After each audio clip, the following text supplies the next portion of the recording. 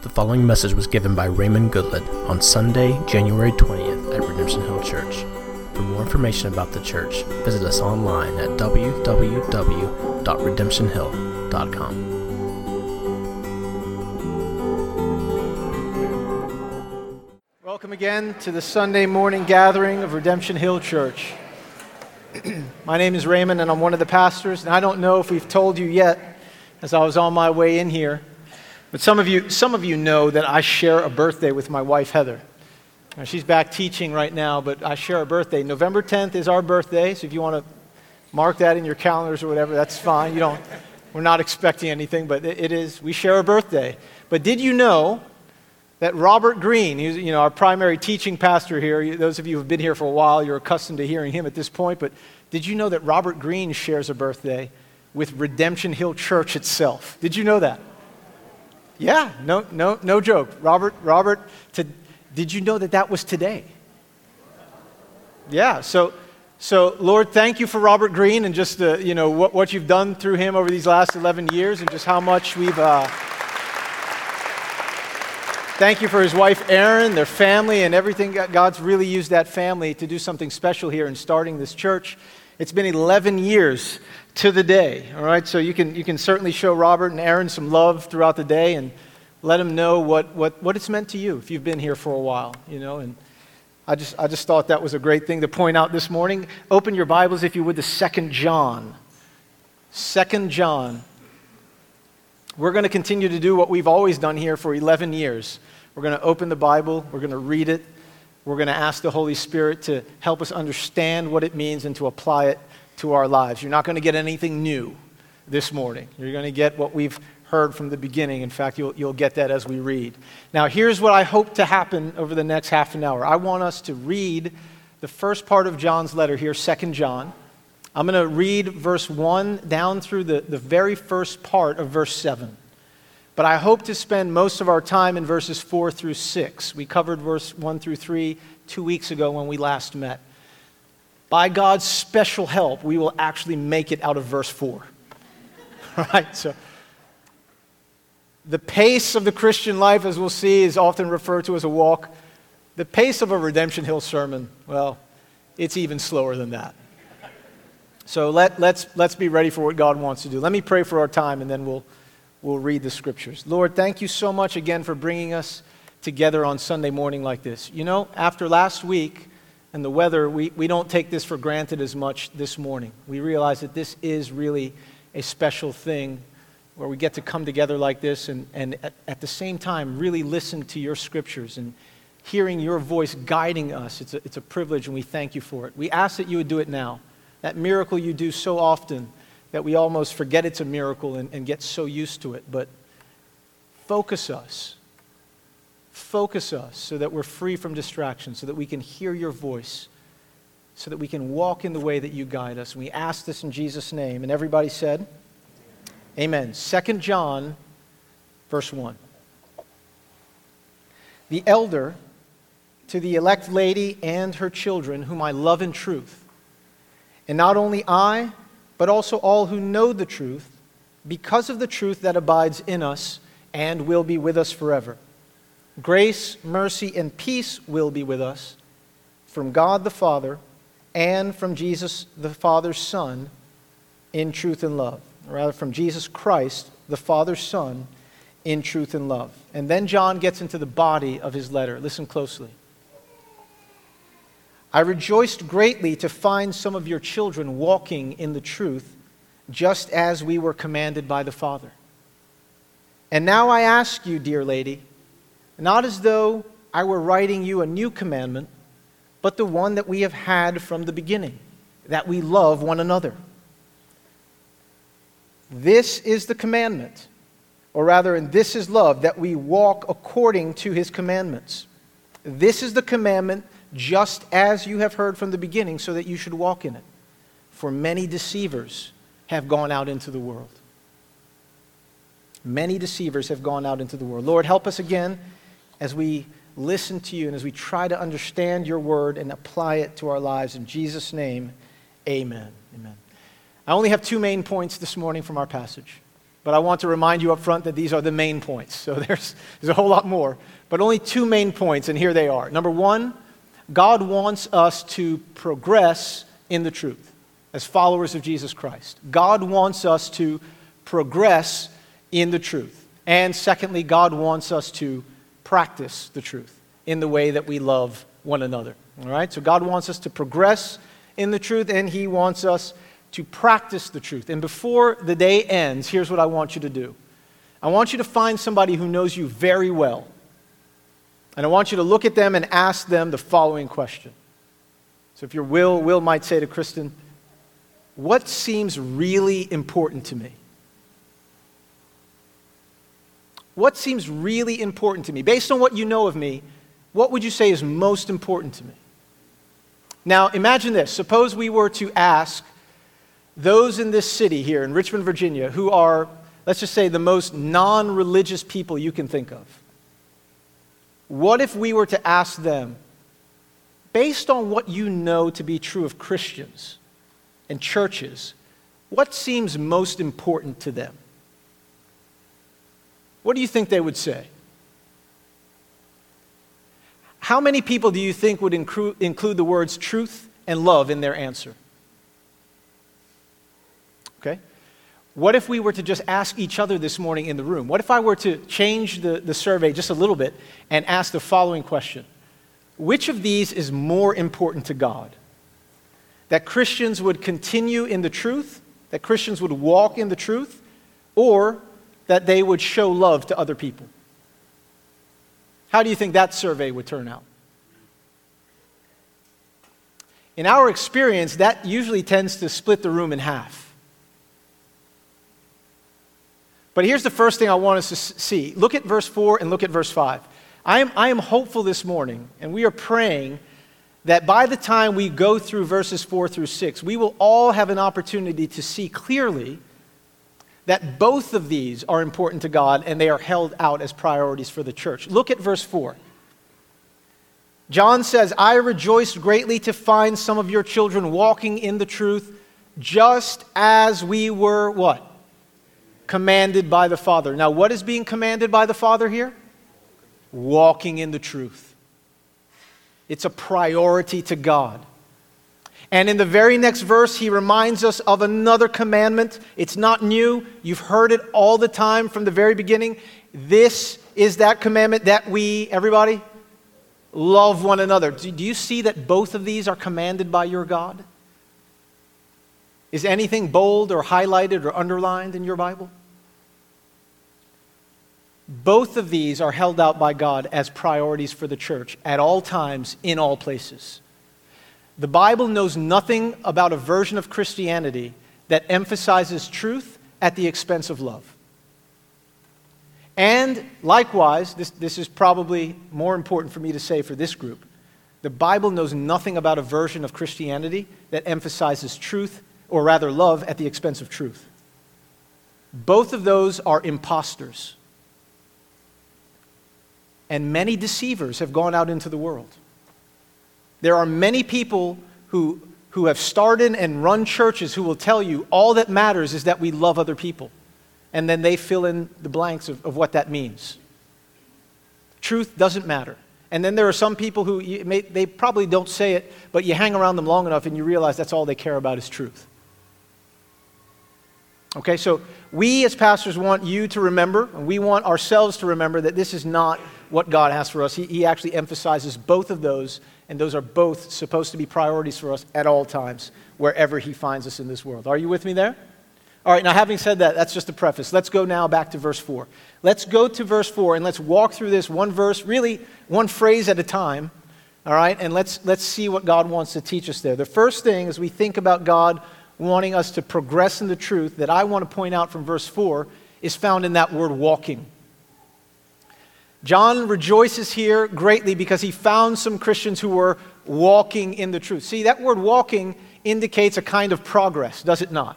You're slowly but consistently moving in a particular direction. You're going somewhere. Hopefully, you're going where you're supposed to be going, right? But you're walking in the truth. You're not just following your own opinions or your own desires. You're walking in the truth. Yes? and you're making progress that way. All right, so God wants us to progress in the truth. The thing that was so encouraging to me as I looked at this word walking was it kind of speaks to the usual and expected pace of our progress as Christians. It's true, sometimes in the Bible, the Christian life is described as a race that we run. You can see that in 1 Corinthians chapter 9 toward the end of that chapter, or again in Hebrews chapter 12 at the beginning of that chapter. But so often it's referred to as a walk in the truth. All right, and so the usual pace of our progress is not always fast. It's more crock pot than microwave, right? You get the idea. That might be the last kitchen analogy I ever try. The response to that one was not good at all, but that's all right. That's all right. But you get the idea, all right? And so I was thinking about this, and I thought, man, I've been walking with Christ now for 20 plus years. Why don't I sense more patience with my children at bedtime? Like, what is wrong with me? Have you ever heard of this guy named Jim Gaffigan, this comedian? Some of you have heard of Jim Gaffigan. Man, I love, just Google that if you've not heard of it. Just type in Jim Gaffigan, bedtime is a crisis. Just type that in. He's got 4 kids at last count. I don't know how many now, but he was 5 now. He was talking about bedtime, and he said, man, this thing is like a hostage negotiation. Only in reverse. You know, a hostage negotiation, we're trying to get people out of the room. It's like, man, just stay in there. Man, stay in that room when we put you in there. Something happens to me at 8:30. You know, for Cinderella, it was midnight. For me, it's 8:30. I become a different person. Stay in that room. Don't come out. I will see you tomorrow. I love you. Just take my word for it. You know? But listen, at 8:30 at night, I often find reasons to be disappointed with myself in my walk with Christ. My lack of patience, right, which is a fruit of the Spirit. But here, I've also learned to take encouragement at those times. Because if I compare myself to who I am today, right, or compare that person to who I was 20 years ago, there really is progress. You know, in a lot of different areas, in a lot of different ways. And no, I'm not where I want to be in some things, and you can all probably say that about yourselves as well. But there has been real progress, you know, and that's something to celebrate. So we thank God for that, and hopefully you're experiencing that. Even if you're the most pessimistic Christian in the room, you can find reason to rejoice that God is making progress in your life and you're going in the right direction. So that's one of the first things I want to point out from verse 4 that was encouraging to me. Something else I want to point out is found in that early phrase, rejoiced greatly. Let's look at verse 4 again. John says here that he rejoiced greatly when he found these people walking in the truth. So he's celebrating what he sees here, yes? You can see that even more clearly in 3 John verse 4. He's speaking about Gaius there, and he wrote a letter to Gaius that we'll come to in a few weeks, or a couple weeks. He said, I rejoice to hear, and I have no greater joy than to hear that my children are walking in the truth. All right, so he's celebrating something about the present direction of the lives of these Christians. Now, follow this. What that means, the fact that he's celebrating this, means that he does not want the current trajectory or the current direction of their life to change. They're walking in the truth, and he wants that to continue. Right? In other words, these Christians that John is talking about are going to make progress in the Christian life precisely by not changing something. Now, I want you to hear me out here. This is really important for us today. When you read the letters in the New Testament, you'll find the apostles always touching on various ideas that are popular in the culture at that time and showing how those ideas are different than the truth as God reveals it to us. And they try to steer them away from those deceptive ideas, and they try to steer them into the path of truth. All right? And so that's what I'm doing here, because if you listen to a lot of the conversations going on today, there's lots of talk about progress, to the point where many people, even in the church, will embrace that label as an identity. I am a progressive, right? Are you all aware of this, or am I just speaking to people who have never heard this before? Okay. Some would say, I am a conservative, you know, but I try to stay away from labels like that. I try to say I'm a Christian who happens to agree more with this particular side on this particular issue. I am a Christian who tends to agree more with this particular side on this particular issue. I try to stay away from permanently attaching myself to either label. Right? And here's what I want to point out today. As God speaks about progress and how Christians are to understand that and how we are to seek that, notice what we're seeing here. Here are some believers who need to continue without changing their current direction in order to truly make progress. So you and I have to always remember that change, just because we change something, change does not always lead to progress. And progress does not always require change. Now, sometimes progress requires exactly that we change something. And look, there's some stuff that just isn't the way it should be, and it needs to change. Okay? And we've made progress in some areas as a society and as churches, and we need to continue to have the courage to make changes where those changes are called for by God. But there are times where progress is actually facilitated precisely by not changing anything. Think about this. Suppose I were going to Disney World from Richmond, Virginia. I would hop on I-95 and go what direction? South, hopefully, right? There's no guarantee with me behind the wheel. But south is where we would want to go. And if I were going south toward Disney World, toward Orlando, Florida, I would be making progress. If I simply changed something for change's sake and changed my current direction, I would not be making progress. I would be doing the exact opposite, correct? However, suppose I mistakenly got on I-95, and this could happen, and I started going north, trying to get to Disney World. Do you realize that the most progressive person in that car at that time is the one who says we need to stop and go backward with regard to our current direction? If you listen to people today, do you ever get the sense that sometimes progress is facilitated by going back to something we left? But sometimes, folks, that's exactly what progress requires. If we were mistaken about a direction that we chose to go in at any point throughout history, if there was anything that was the right path and we turned away from it and started going the wrong way, the most progressive person is the one who says, let's stop and go backward. So I want us to remember this as Christians. We have to allow God's word and God's wisdom to define these things for us so that we're not just foolishly jumping onto a cause or a movement. That we're Christians and we allow the voice of God to define us, right? Change does not always lead to progress. Progress does not always require change. And lo and behold, sometimes progress is actually facilitated by going back to something we previously left.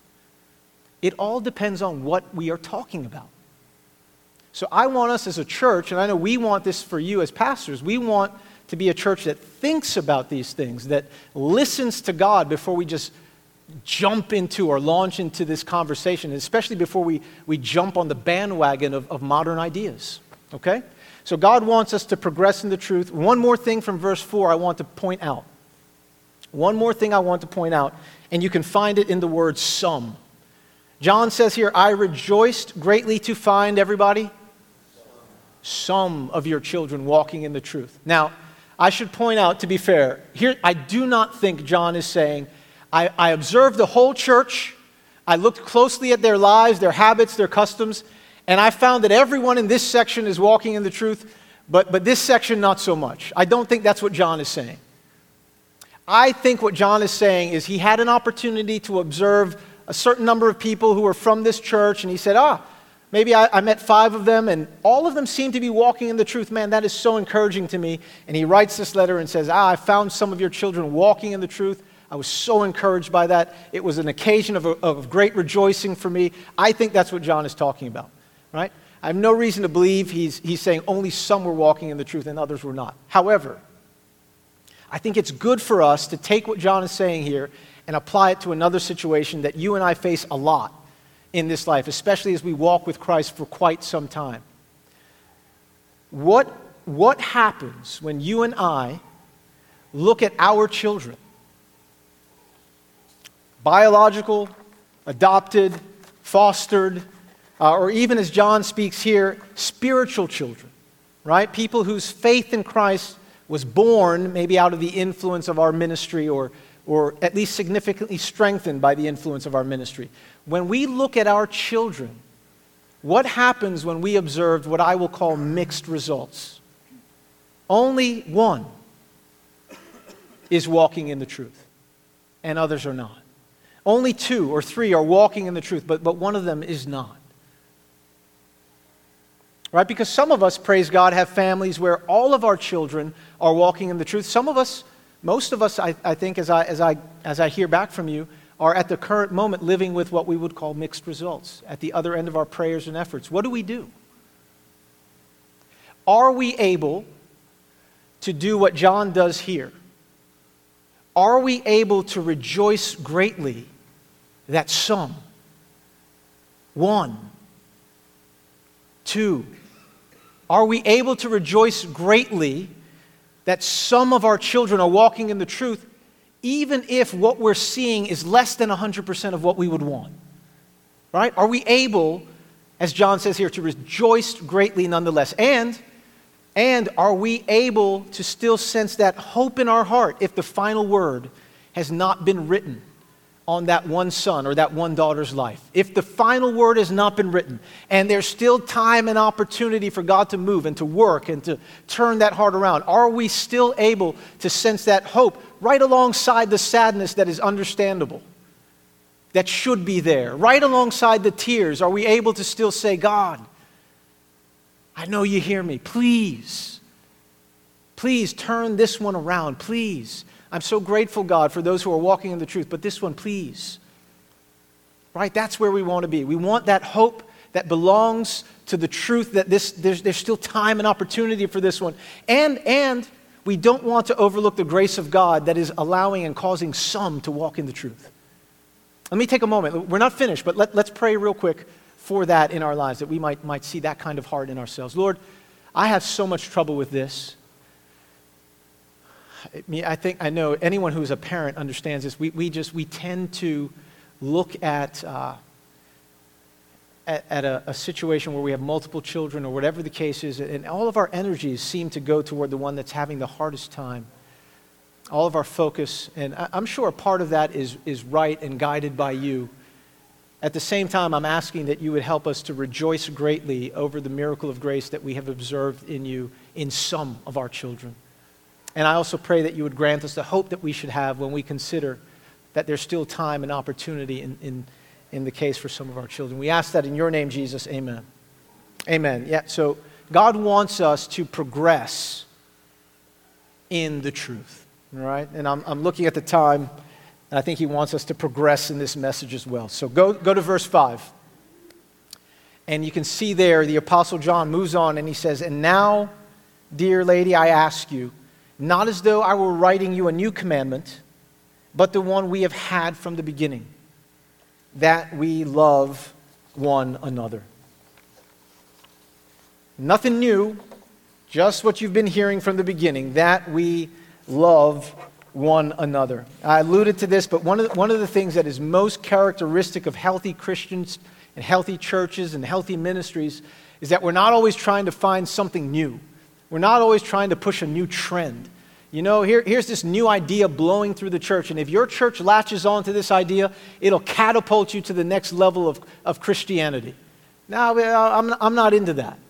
I want to hear over and over again what we've always heard from the beginning. Did you catch that from John?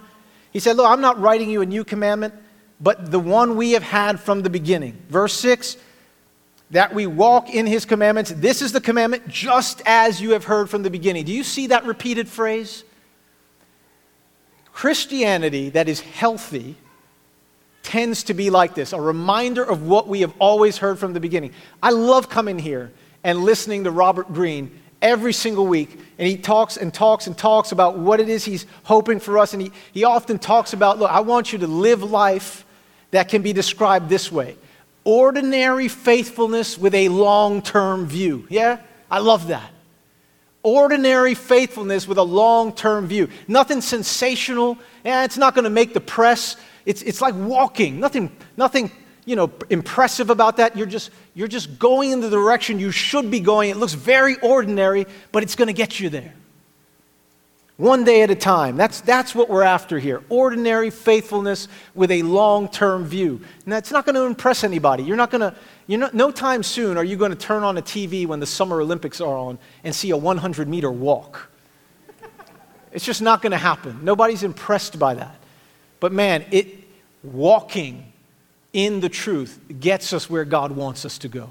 Ordinary faithfulness with a long-term view. That's what we are about here. And if you look at verse 5 in particular, he says, look, I'm not giving you anything new. Here is the command that we love one another.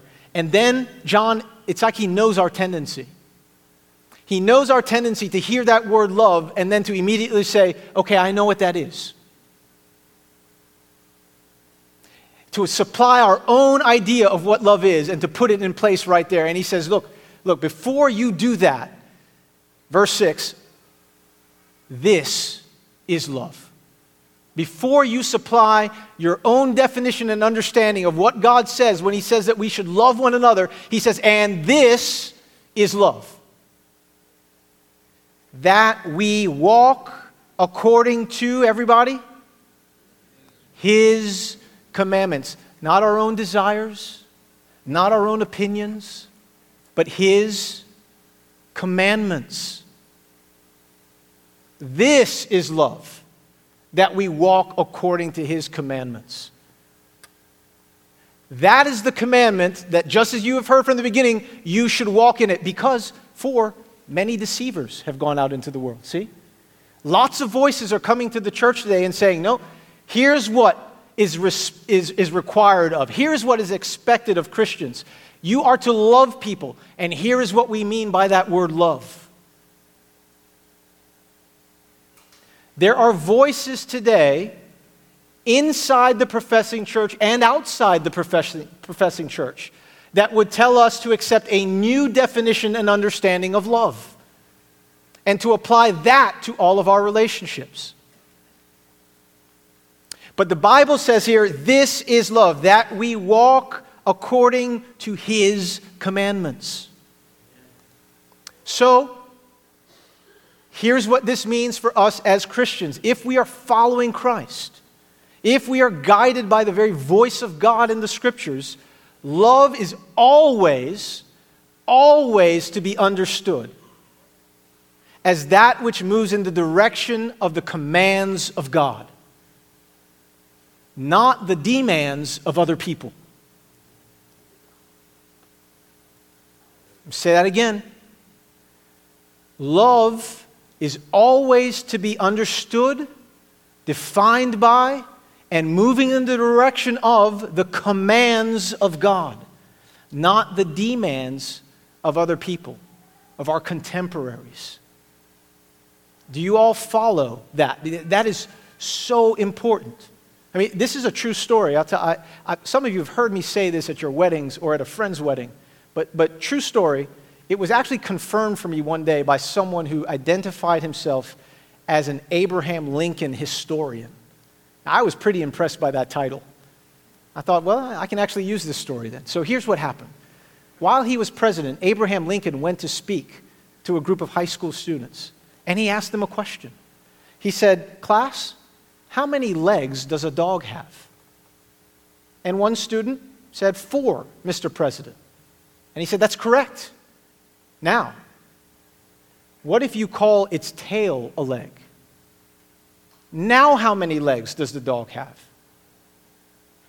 And one student said, 5, Mr. President. And very quickly, Abraham Lincoln looked at that student and said, no, that's wrong. This is back before people were quickly offended by the word wrong. He said, that's wrong. The correct answer is 4. And then he went on to explain something that is so important for us to understand today and to apply to many things. He said, a tail is a tail. And just because you decide to call it a leg, it doesn't all of a sudden make it one. See, you can use the very same word that God uses here in verse 5 when he says love. You can use the very same word to describe your growing feelings for that man or that woman who happens to be married to somebody else. But just because you call it love doesn't all of a sudden make it so. See, you might be demanding approval from certain people who are important to you. You might be saying things like this: if you really loved me, you might use that word, if you really loved me, you would approve of the path that I've chosen for myself. Without any real discussion about what that path is. You could be right depending on what you're talking about. But in the very same breath, you could be asking even a Christian, you could be looking at a Christian and asking them to approve of something that the commands of God say we must not approve of. It all depends on what you're talking about. And you might use the word love there to describe this approval that you're demanding, but just because you use the word love and call it love doesn't automatically make it so. Love always moves in the direction of the commands of God, not the demands of other people or even of ourselves. That is so important for us to remember today as Christians. Because again, many deceivers have gone out into the world and are demanding that we accept this new definition and understanding of love. And I'm telling you, do not let it happen to you. We must hold to what we have always heard from the beginning, because that is where the true love of God is seen and displayed. That's where it's understood. Are you all with me? I mean, you might not be, but you feel like you should say yes. I can tell. Some of you are genuinely with me. This is so important. And maybe, listen, maybe you heard that a while ago and you're thinking, he didn't say it, but I kind of know what he's talking about. I intentionally didn't get specific.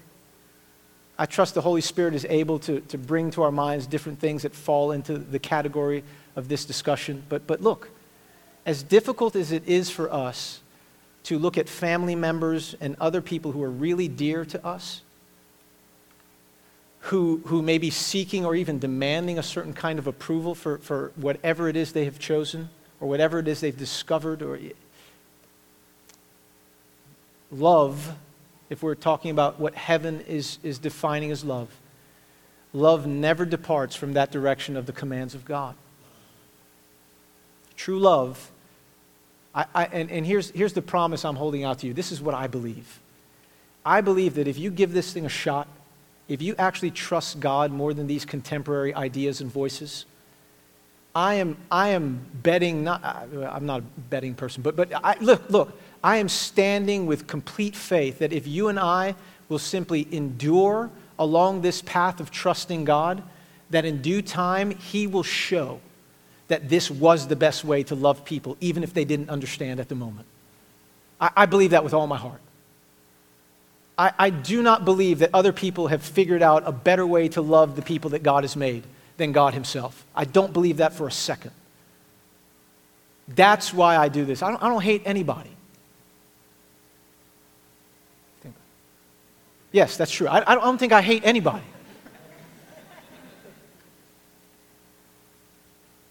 But I will tell you, because of the stance that I take on certain issues, I have been called very hateful, simply for disagreeing with various ideas.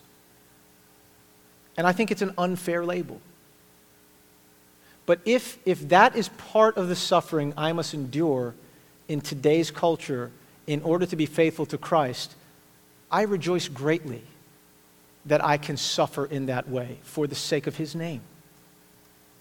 And I wait patiently for Him to reveal to whoever would label me in that way that that's not what's going on here. But I want to be there. I want to be, when it's finally time and someone has been moved in their hearts to see Jesus for who He truly is. I want to be like that tree in the story with Zacchaeus. No one talks about the tree, but I want to be planted. I want to be found in that same place so that when it's time for someone who wants to finally see Jesus for who He really is, they can climb up on the example of that consistency and finally see Him. Right? And the opportunity to serve God and serve someone who's seeking the truth in that way is worth decades of scorn, if you ask my opinion. That's what this is about. So other people will misunderstand us and Christians like me. I don't want you guys to misunderstand. That's what we're talking about here. Paul says, I endure all things for the sake of the elect, that they also may obtain the salvation which is in Christ Jesus with eternal glory. That's the heart you're hearing. That's what we need. Right? God wants us to endure in the truth. He wants us to progress in the truth. He wants us to practice the truth in the way that we love one another. And he wants to make sure that we always allow him to define that for us. And there's another place in your Bibles where God has spoken through the Apostle John, and he said, this is love. Look at 1 John chapter 4. And we're beginning to close, which, as you know, is different from actually closing, but we are beginning to close. He said in 1 John chapter 4, verses 10 through 11, in this is love. Not that we have loved God. So again, if you really want to understand love and get the best picture, you don't look at human beings like us for the start of that answer. You might see a good reflection at times in that, but you don't go there for your answer for what love really is. In this is love. Not that we have loved God, but that he loved us and sent his Son to be the propitiation, or if you have a New International Version there, it'll explain it for you a little bit, the atoning sacrifice for our sins. In this is love, in this act, and he begins to speak about the cross. The Apostle Paul said the same thing in Romans 5, verse 8. God demonstrates his own love for us in this, that while we were still sinners, Christ died for us. The cross of Jesus Christ is set forth as the best and clearest picture of what love truly is. And when God comes later in the Bible, like it does in 2 John, and commands that we would love one another, that love, when heaven uses that word, what we are talking about is something which grows out of and flows from the cross of Christ.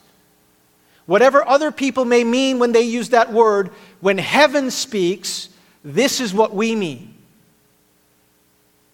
The outgrowth of, something which grows out of and flows from the cross of Jesus Christ. In fact, look at your Bibles at 1 John chapter 4, verse 19. You'll see something there that's important and helpful. In 1 John 4, 19, the Bible says here, we love because he first loved us. Do you see that? His love for us is the cause of our loving one another, our love for other people. So the latter causes the former in this. We love because something has caused the love that we show. We love because he first loved us. The love that we are talking about when we say God wants us to practice the truth by the way we love one another, that love, when we use that word, means that this is a love that must be received before it can be given. Do you see that? You cannot love other people in the way heaven uses that word until you receive it from God first. We love because he first loved us. That is our motive. That is our reason. That is the power behind what he's asking us to do. So here's my question as we close. Have you received this love from God through Jesus Christ on the cross? Have you received this love for yourself? Have you walked in the truth to the foot of the cross where the Savior died in the place of sinners, where a transaction was met between him and our Heavenly Father, where he offered up his perfect and sinless life for sinners as a payment for all the sins you and I have committed? Have you received him as your only hope of forgiveness?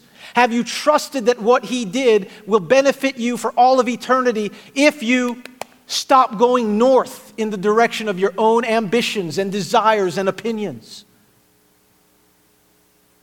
But come to the cross and realize that the command is to stop, to turn, to repent is the Bible's favorite word for that. To turn around, to look upon Christ, to receive the love of God in the cross. Have you come to Jesus that way? Have you believed that what he did was done for you? Have you trusted in him? Have you laid your life down there and have you said, Lord, I am here to receive you on your terms and not my own? That is the beginning of us being able to do anything called love. Receiving the love of God before we give it. That opportunity, I talked about having time and opportunity. That opportunity is here for every single one of us this morning. Cody, it doesn't matter how young you are. It doesn't matter if you're as old as your dad, right? Doesn't matter. Eric. It doesn't matter where we are. That opportunity is here for us right now. Will you receive Jesus Christ? I say this all the time. My wife will ask me a lot of times, do you want to help me make the bed? Do you want to help me wash the dishes? Do you want to help me straighten up this living room? Do you want to help me? Do you want to? No, I don't. I don't. Not for 1 minute do I want to help you do that. No. I told you, I'm going slowly here. This is like a crock pot that needs to be retired, my progress in these areas. No, so my wife has learned to ask me a different question. She will say, fine, will you help me do this? And she appeals to my will. She reaches into the heart of that Christian man and says, you're not a very good person.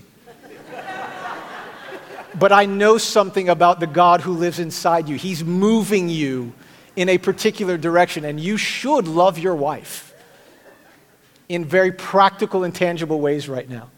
And she says, will you help me do this? And all of a sudden, I'm reminded of who I am by the grace of God.